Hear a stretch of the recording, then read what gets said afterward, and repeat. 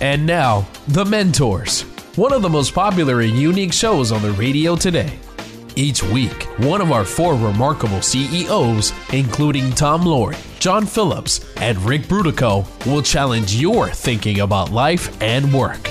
Sought after for their success and for consistently putting people first, treating employees and customers with respect, and helping others succeed, now these same CEOs, the mentors, want to help you achieve your highest level of profitability, success, and personal fulfillment in life, at work, and in business. Now, here's your mentor. Well, hello, and welcome to the Mentors Radio Show. I'm Rick Brutico, your mentor host, and today I'm doing an unusual special show, taking a little different approach to challenging our thinking about life and work. I'll be speaking with Dr. John Eastman, former dean at Chapman University Law School, where he is currently a professor of constitutional law. He is also the founding director of the Claremont Institute Center for Constitutional Jurisprudence, on whose behalf he has appeared before the Supreme Court of the United States in over 100 cases of constitutional significance. He's served as a law clerk for Justice Clarence Thomas and has appeared on numerous TV and radio programs as an expert guest. But the title I like the best is what Hugh Hewitt refers to him on his radio show on this very network, one of the smart guys. So you will not want to miss this show. His topic is government laws and policies that don't just challenge but threaten our business and our personal freedom. Stick with us. But before we start the interview, write down this number, 844-610-8265. That's 844-610-TALK. Call it anytime, 24/7, and leave a comment or a question for any of us or our guests. I'm sure Dr. Eastman will inspire us to action today. Also, you can listen to this or any of the shows at www.thementorsradio.com, as well as read the show notes for today or any of the other shows archived there. That's www.thementorsradio.com. But enough of the business. Let's get on with it and meet Dr. John Eastman. Hello, John. Hello, Rick. It's so nice to be on your program. Well, thank you for being on. It's a great honor. I need to tell I don't know how long we've known each other, but it's got to be at least 30 or 40 years, isn't it, Dr. Eastman? Yeah, I think we were both 5 years old when we first met then. I think we were 5. I think that's exactly correct. We both Actually, go back to... If I recall, your dad or your uncle or somebody was on my campaign committee when I first ran for Congress many, many years ago. That was my dad. That's correct. He was. And that's how I got introduced to you. And then for years we belonged to the same organizations. And in fact, you instructed one of my kids in school, as I recall. I did. And if I recall, he did well. I went on and becoming a very successful attorney himself. He would like to feel that, I'm sure. But anyway, John, in a way of introduction, I know that you were struggling, burning the midnight oil, filing a brief before the Supreme Court earlier in the week, and I'm assuming you got that done, right? Well, we got that one was in another case, but our most recent brief in the Supreme Court, we also burned the midnight oil, but a very important brief in the Hawaii versus Trump case, dealing with executive orders on immigration. Well, I think that would be a great place for us to start. I'm sure a lot of our listeners don't have the understanding of exactly what happens and how the court works and why a professor, PhD, JD professor in Orange, California, is doing things with the Supreme Court with respect to something that's happening in Hawaii. So I thought maybe if you could give us a little bit of background, maybe even talk a little bit about your early years when you were clerking for Justice Thomas. That might be a good introduction, and then we can lead into what these challenges are that you're experiencing. Sure, and I'll do it by way of since we're in the week after Mother's Day, of telling a story from my mother who passed away a few years ago now. When I graduated from college and then went on to graduate school and got not just a master's degree but a PhD and graduated from that, she sent me a set of coffee mugs. It says I have a BA and an MA and a PhD. Now all I need is a JOB. And so I went off to law school to get a law degree because my wife and I both determined that the prospects of a long and solid career in the academy for somebody of my political views was not very strong, and she also was a PhD, and the chance that we would get at the same university or not even in the same city was too remote. So I went and got this law degree, and right out of law school, I got a law clerkship first at the Court of Appeals and then at the Supreme Court of the United States. And there are only 4 law clerks per justice every year. That's 36 people out of all of the law students in the country that graduate every year. So it's fairly prestigious and fairly select group of people. So I wrote my mom a note. I said, I got that job. And she said, a law clerkship? Is that like an internship? When are you going to get a real job? so mothers have a wonderful way of keeping you humble. But what the law clerks do is help the justice. Each justice's chambers in the Supreme Court of the United States is like a mini law firm. The senior partner, the managing partner, and the name partner all rolled up in one is the justice. But the 4 associates that help him do the work of the court, or her do the work of the court, those are the law clerks. And as Justice Thomas reminded me when I came in, it's an intense year for the law clerk because, as he said, you're the sprinter. I'm the marathon runner. I'm going to be here for 25 years, so you've got to give me every ounce of effort you have the year you're here, and so that I can keep doing this year in and year out.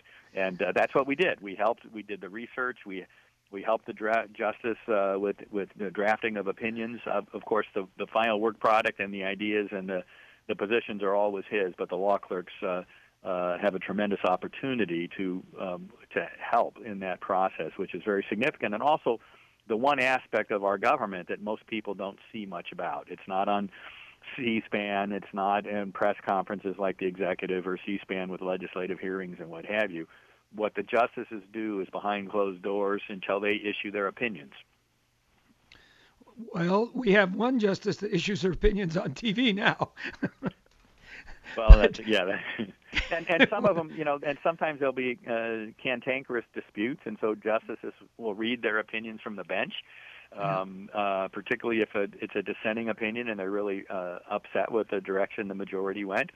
Doesn't happen often, but it does on occasion, and it always gets the Supreme Court bar watchers, kind of gets their attention. Well, did you get paid for this?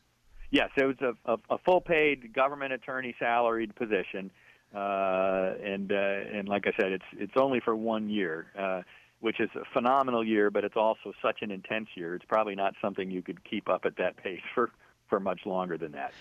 Well, so here's the key: was Mother happy? Mother was happy. That's right. Mother was happy, and she realized. And my brother actually came and visited one time, and got some wonderful pictures with the justice. My wife and kids visited the justice chambers. We have a wonderful picture of my son sitting on the justice's knee, reaching for the candy jar on the coffee table in front. Well, that'll definitely be an heirloom.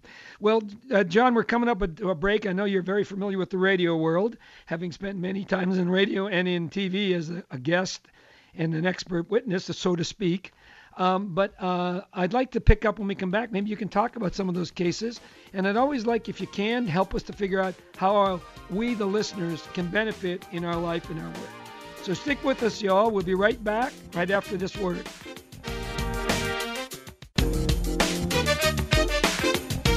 And now, back to the Mentors, where remarkable CEOs challenge your thinking about life and business. Well, welcome back. If you've just joined us, you're listening to the Mentors Radio. I'm your mentor host for today, Rick Brutico. We're talking with John Eastman. Dr. John Eastman is a college professor. He's a PhD, a doctor, constitutional expert, and his thesis is that there's a mischaracterization of our Constitution, and it's threatening the way we work and we live. So before the break, John was giving us a little bit of background of how he got to where he is and how he clerked for Justice Thomas. And so I think, John, I'd like to pick it up there if you don't mind. As I recall, your expertise or your chosen field of study is the U.S. Constitution. Is that right? It is. Constitution, but also the political theory of the American founding on which the Constitution is based. And I think those two components, neither one of them can exist properly without the other. So myself but also the senior fellows at the Claremont Institute are devoted to recovering the political theory of the American founding, the principles on which our country was based, and how they played out in the wonderfully spectacular structural constitution that we have. Well, and I think we really need to delve into that because I think I follow this quite a bit, and I've obviously spoken with you about it over the years many times. But I'm kind of, I don't know if the average person realizes how much our Constitution, for lack of a better word, is being mistreated, misread, misrepresented, and misquoted. Well, and becoming irrelevant. Although, I mean, this is one of the great success stories of the last half century, is the revival of the devotion of the Constitution. But you go back and you look at constitutional law textbooks in the late 60s, 1970s. Many of them had quit even bothering to reproduce a copy of the Constitution because it had become irrelevant. The Constitution was no longer the supreme law of the land. It was whatever the latest judicial opinion interpreting or misinterpreting the Constitution had become the supreme law of the land. And therefore, it was those opinions that were the things that mattered, not the original text of the Constitution itself. And so they kind of dropped it. Well, a number of organizations like the Claremont Institute, with which I'm affiliated, founded in 1978, but the Federalist Society, a group of lawyers in the early 1980s, devoted to recovering the original meaning and purpose of the Constitution. And that led to a famous speech by then Attorney General Edwin Meese in the Reagan administration about originalism. And, 33 years later, most people, even the judges that didn't like that line of thinking, feel compelled to at least pretend that their opinions are rooted in the Constitution's text rather than just judges from on high deciding what they think the right rule ought to be. And so that's a dramatic shift, recovering this wonderful heritage we have of rule of law by a written Constitution. Yeah, and how long is the written Constitution? Well, it's not that long. Right. It's not that long. You can read it in 15 minutes through to cover to cover. It takes a little bit more than that to kind of understand. Some of the language is a little bit archaic, and the meaning has changed over time. I'll give you a wonderful example. There's a clause in the Constitution nobody pays much attention anymore. States can't impose levies or duties on imports.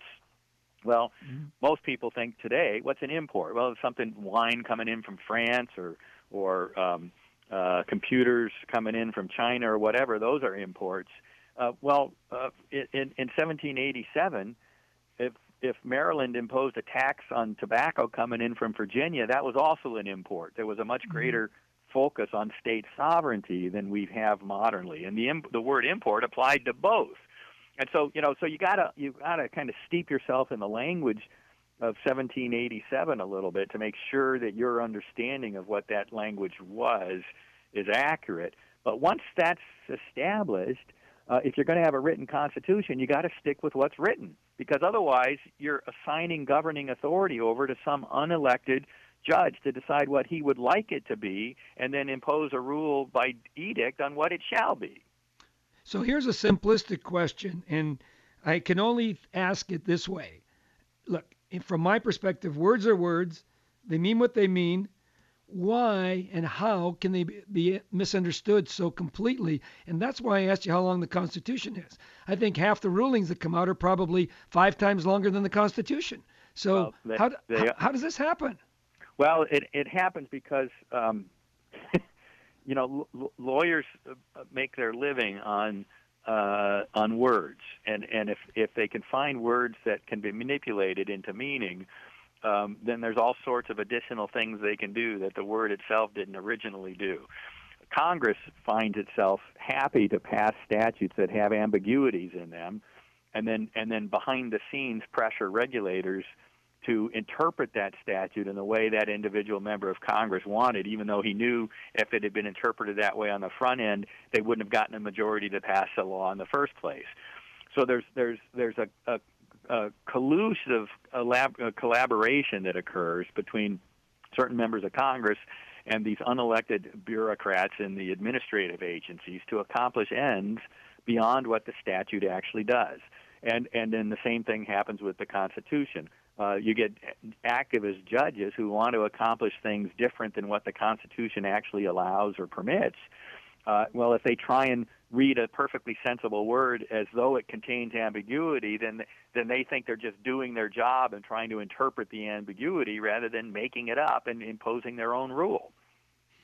Well, this strikes me to be. I mean, I know it's the case. I see it all the time on Read the Press, but it just is the obvious question. I mean, most people I think realize we have a Bill of Rights amended to our Constitution and therefore part of it.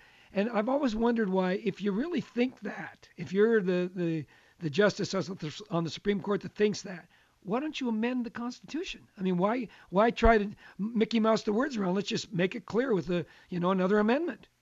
Well, that's right. And in fact, Article 5 of the Constitution includes two paths for amending the Constitution. And one of them is not 5 members of the Supreme Court deciding that things ought to be different than is written.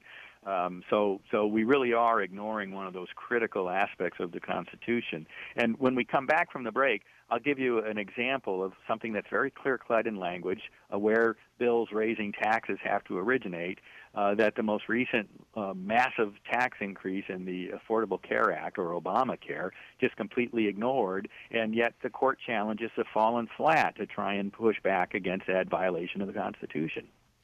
Well, I'm going to look forward to that, because I was going to ask you, maybe you can just touch on this quickly. We still have a couple of minutes. But so it seems to me, if you look at the Bill of Rights, and by the way, I must say for the audience and for you, I'm not a member of the NRA.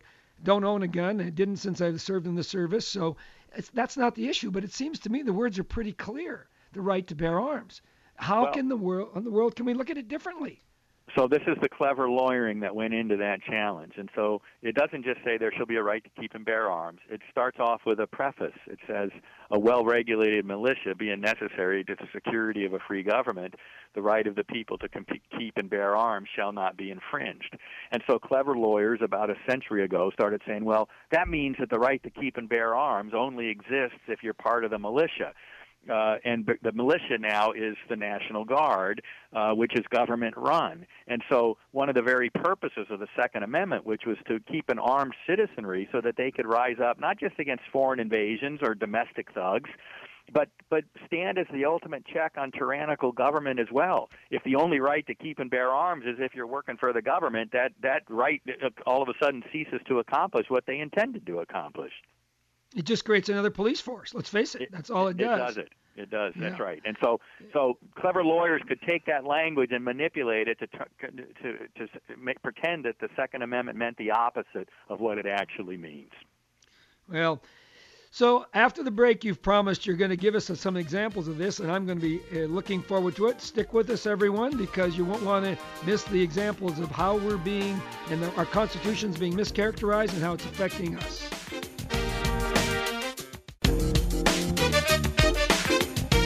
And now, back to the Mentors, where remarkable CEOs challenge your thinking about life and business.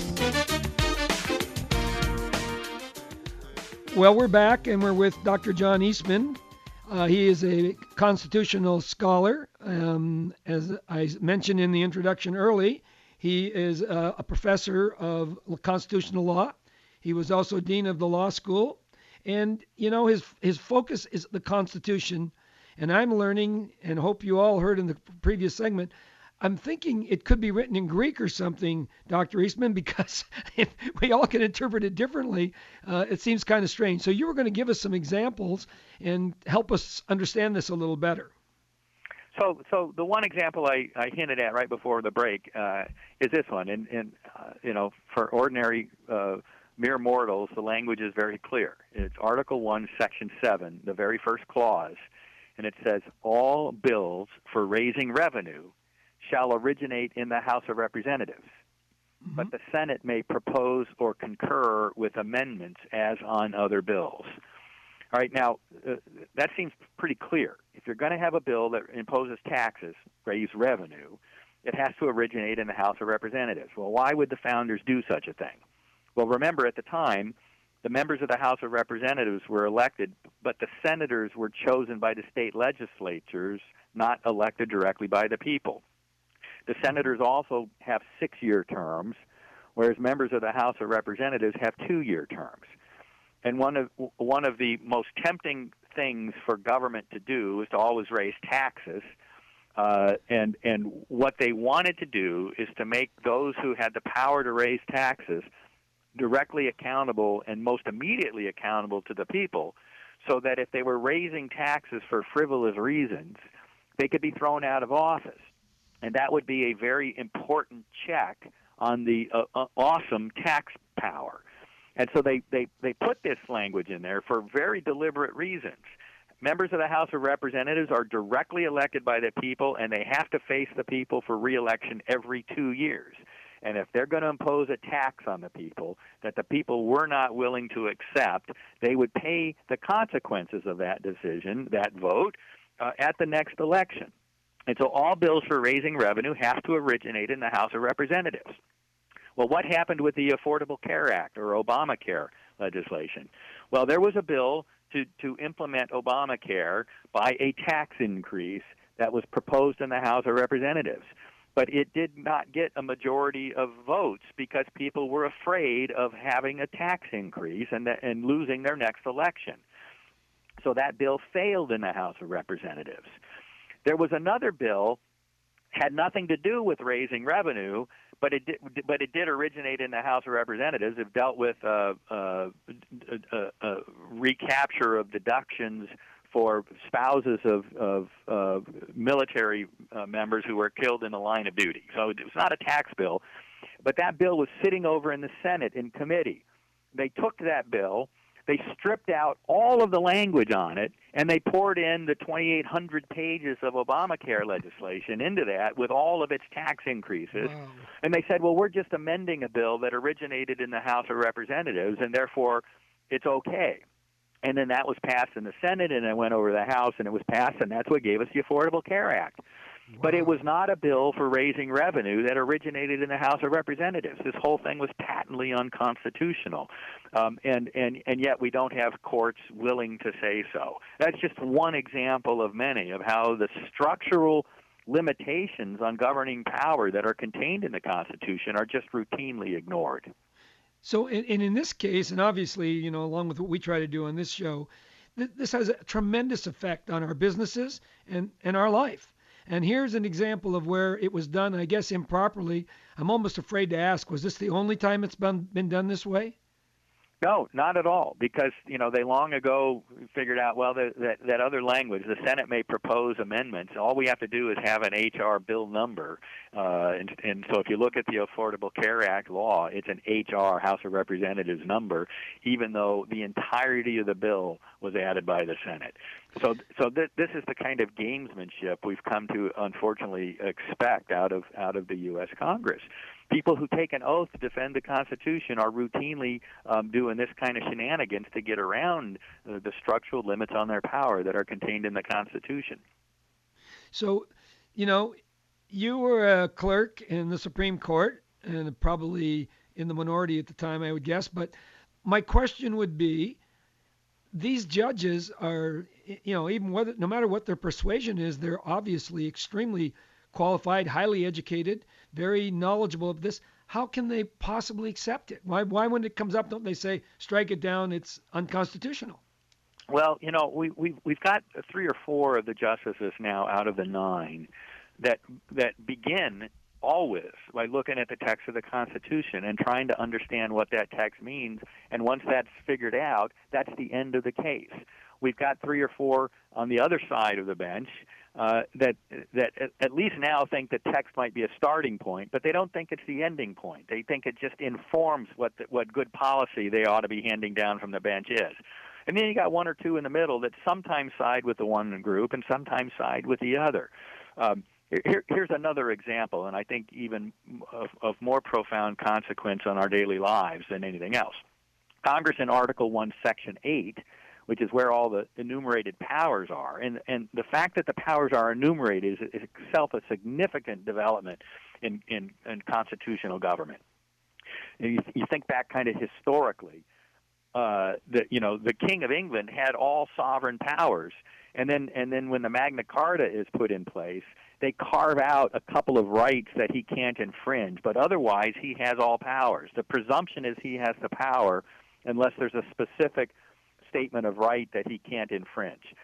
Our Constitution turns that on its head, upside down, that the federal government only has the powers that are given to it, and if there's not a power given to them, they can't exercise power. The remaining powers are reserved to the state governments or to the people.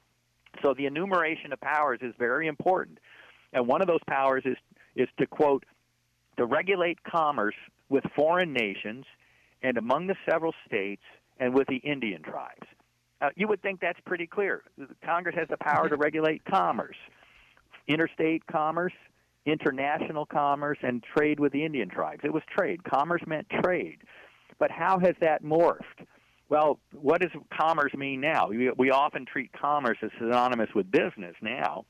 And so people think that this means that Congress has the power to regulate business and therefore to regulate the economy and therefore to supermanage the economy and to do all things that have any effect on the economy. Well, that's not what the language of the Constitution says. And if you read the language properly, this was designed to prevent, kind of interstate wars and trade wars and what have you between the states. It was not to give a massive power to Washington, D.C. to regulate every aspect of our lives that had some effect on the economy. And so this is just another example of how they have created ambiguity in very clear language and then use that to drive a Mack truck through to regulate anything they want. Yeah, and it seems to me, right at the basis of all this, a couple of major things have happened. One, we started off, especially with the Declaration of Independence, referring back to a power greater than us, a natural law of some sort, which we built upon. And the second thing is, it seems to me that we always seem to forget that the states were independent, and therefore what we really were doing was managing a union. How did they interact with each other, as opposed to saying we're just one amorphous organization, much like other countries are. So I don't know where we go, but it seems to me somebody's got to sit down and think to themselves, maybe we got to call a spade, face this straight on, look it in the eye, and say we don't follow the Constitution anymore. So maybe we have to rewrite it, and we can get into maybe a little bit of that after the break because we're up against it right now.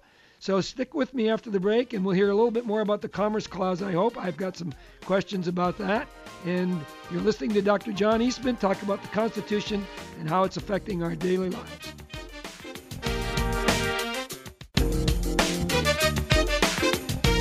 And now, back to the Mentors, where remarkable CEOs challenge your thinking about life and business.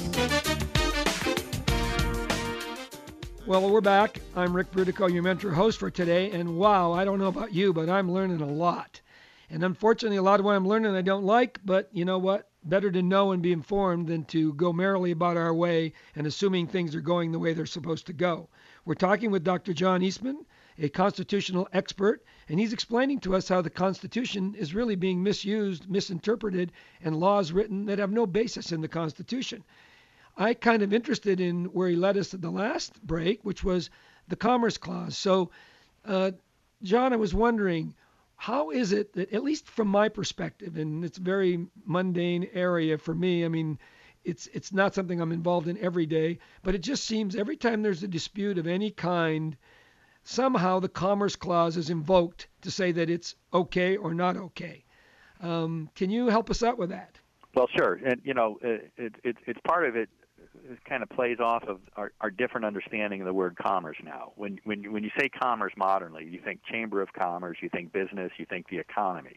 And therefore, you might be led to believe that this power given in the Constitution to regulate commerce, which at the time meant trade, it didn't even mean manufacturing or agriculture. It only meant the trade in goods across the borders, the power to regulate the trade across the interstate borders or the international borders. That's all this power was.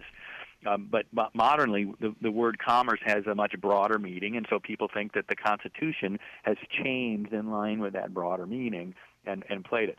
But remember I said back in the late 1970s when the Claremont Institute was founded, or the early 1980s when the Federalist Society was founded, and an attempt to revive the original understanding of the Constitution started to take root.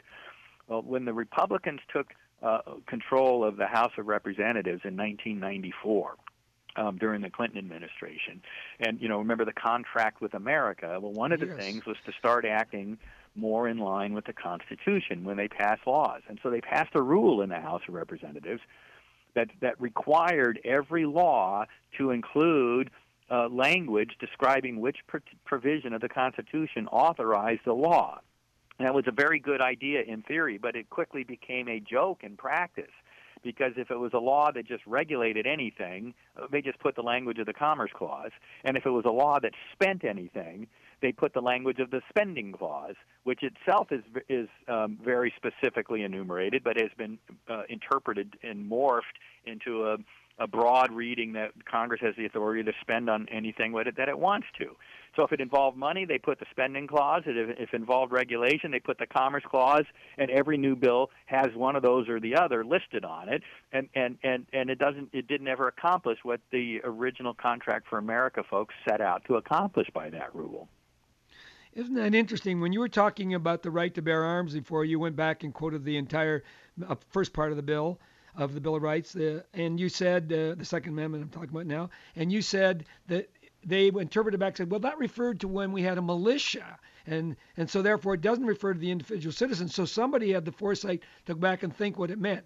Certainly no one can think that the Commerce Clause meant anything but trade between essentially independent territories, or as we call them, states. I mean, isn't there any check on that? You can't, it's like we're using the French dictionary for one set of words and Italian dictionary for another. They're similar, but they're not the same. Well, there's a wonderful passage in Gulliver's Travels where it says why lawyers are so careful to write down every decision, because he says because every decision against common sense can then be used to serve as precedent for the next nonsensical decision down the road. And that's what we have. Back in the 1940s, Congress passed a law to regulate the growing of wheat on your own farm, even if it wasn't for trade or for commerce. And Farmer Filburn up in Wisconsin grew more wheat on his own farm for his own purposes, for making bread for his own family, for feeding his own cattle. He grew more wheat than the regulators in Washington, D.C. had said were allowed to him. And he was prosecuted for exceeding the wheat quota on his own farm, even though everybody admitted none of his wheat was going to enter the market because it was all being used on his own farm.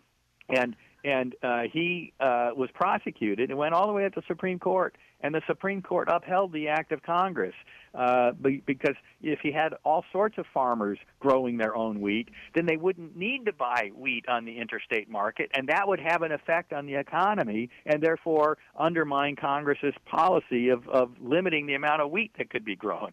And so they upheld this thing.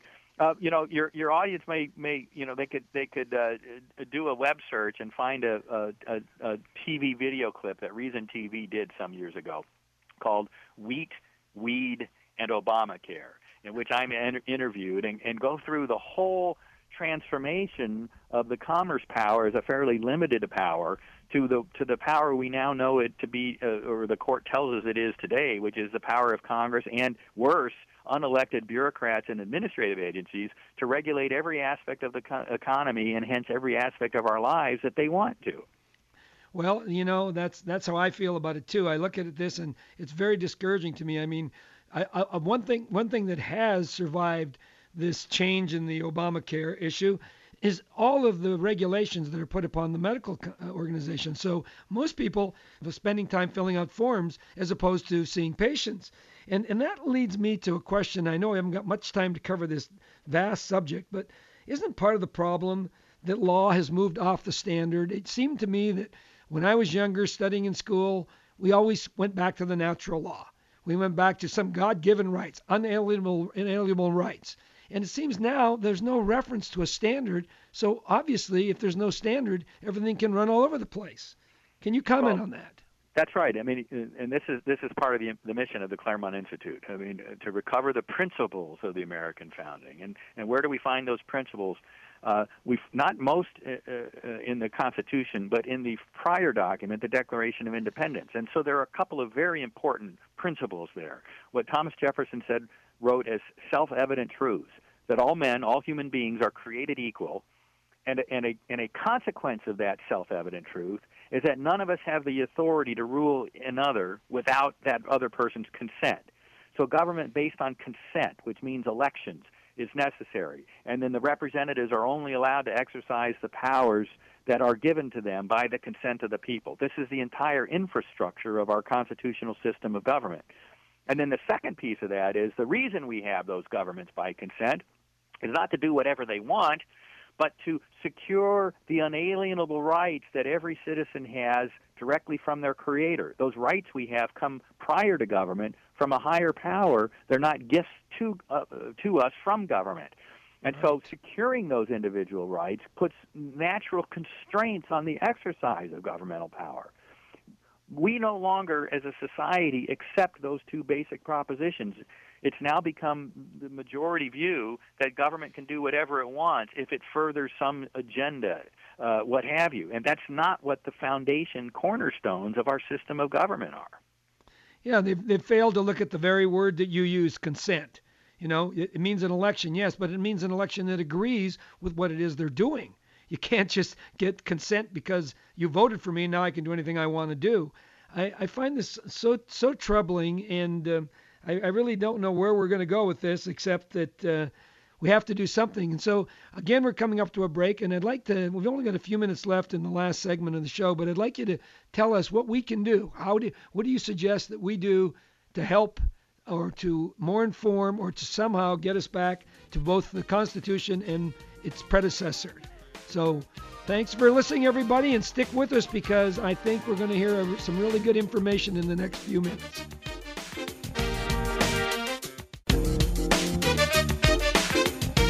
And now, back to the Mentors, where remarkable CEOs challenge your thinking about life and business.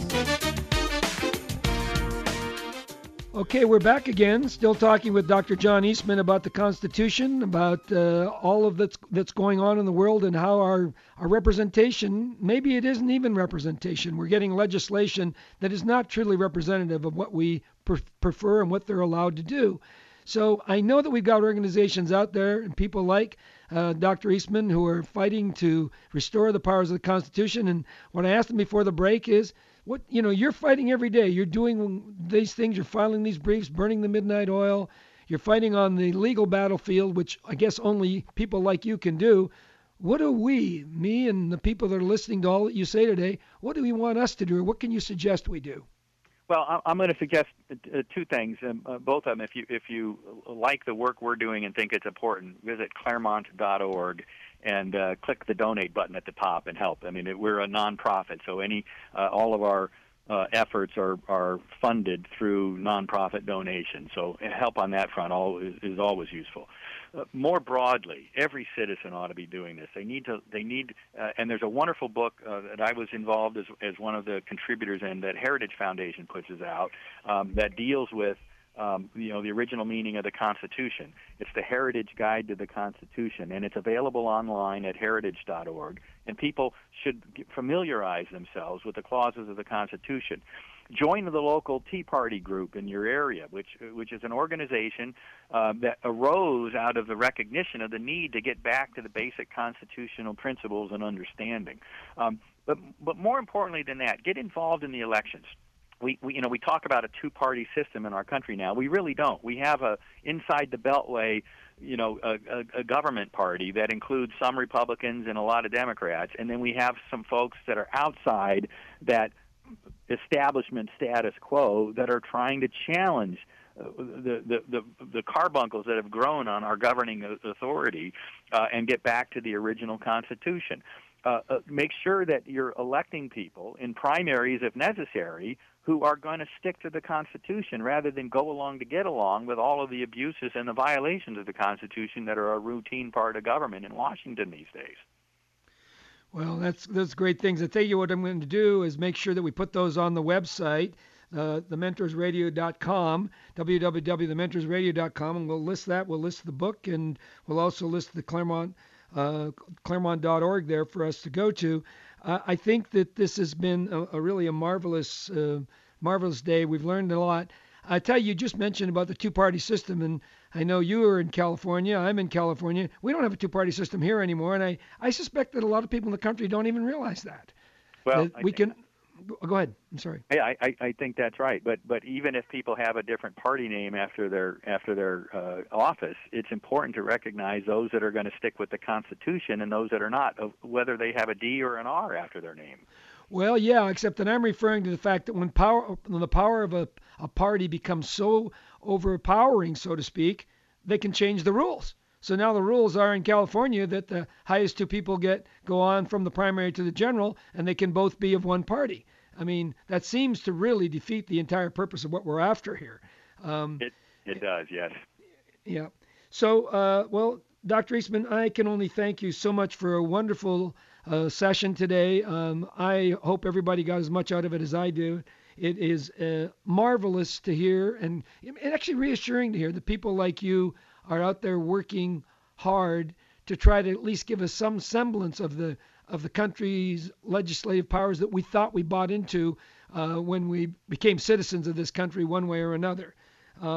And with that, I want to tell you it wraps up the show for today. So thank you, Dr. Eastman. Thank you, Rick. And you're already doing what I suggested, which is getting your audience informed about what they can do to help us fight this battle. Well, I appreciate you saying that. And, that is what we're trying to do. We're trying to get people to understand because they don't. They're oblivious. But and that's not in a bad way. It's just it doesn't get represented to them so that they can read it, understand it, and do something about it. In any case, you've been listening to the Mentors Radio Show. I'm your host, Rick Brutico. We've been talking to law professor, constitutional expert, Dr. John Eastman. And don't forget to like us on Facebook and go to thementorsradio.com. We'll see you there. This is Rick Brutico, your mentor host, signing off for this edition of The Mentors and reminding you to tune in again next week at the same time, the same station. And remember, every day, in every way, do your part to make our world, and I might add our country, a little better. Thanks for listening. It's been The Mentors, where remarkable CEOs challenge your thinking about life and business. To get more information about the program or a sponsor, to download a podcast of today's show, or to leave a question for our host, go to thementorsradio.com. That's www.thementorsradio.com. The preceding program copyright CBJ LLC. All rights reserved.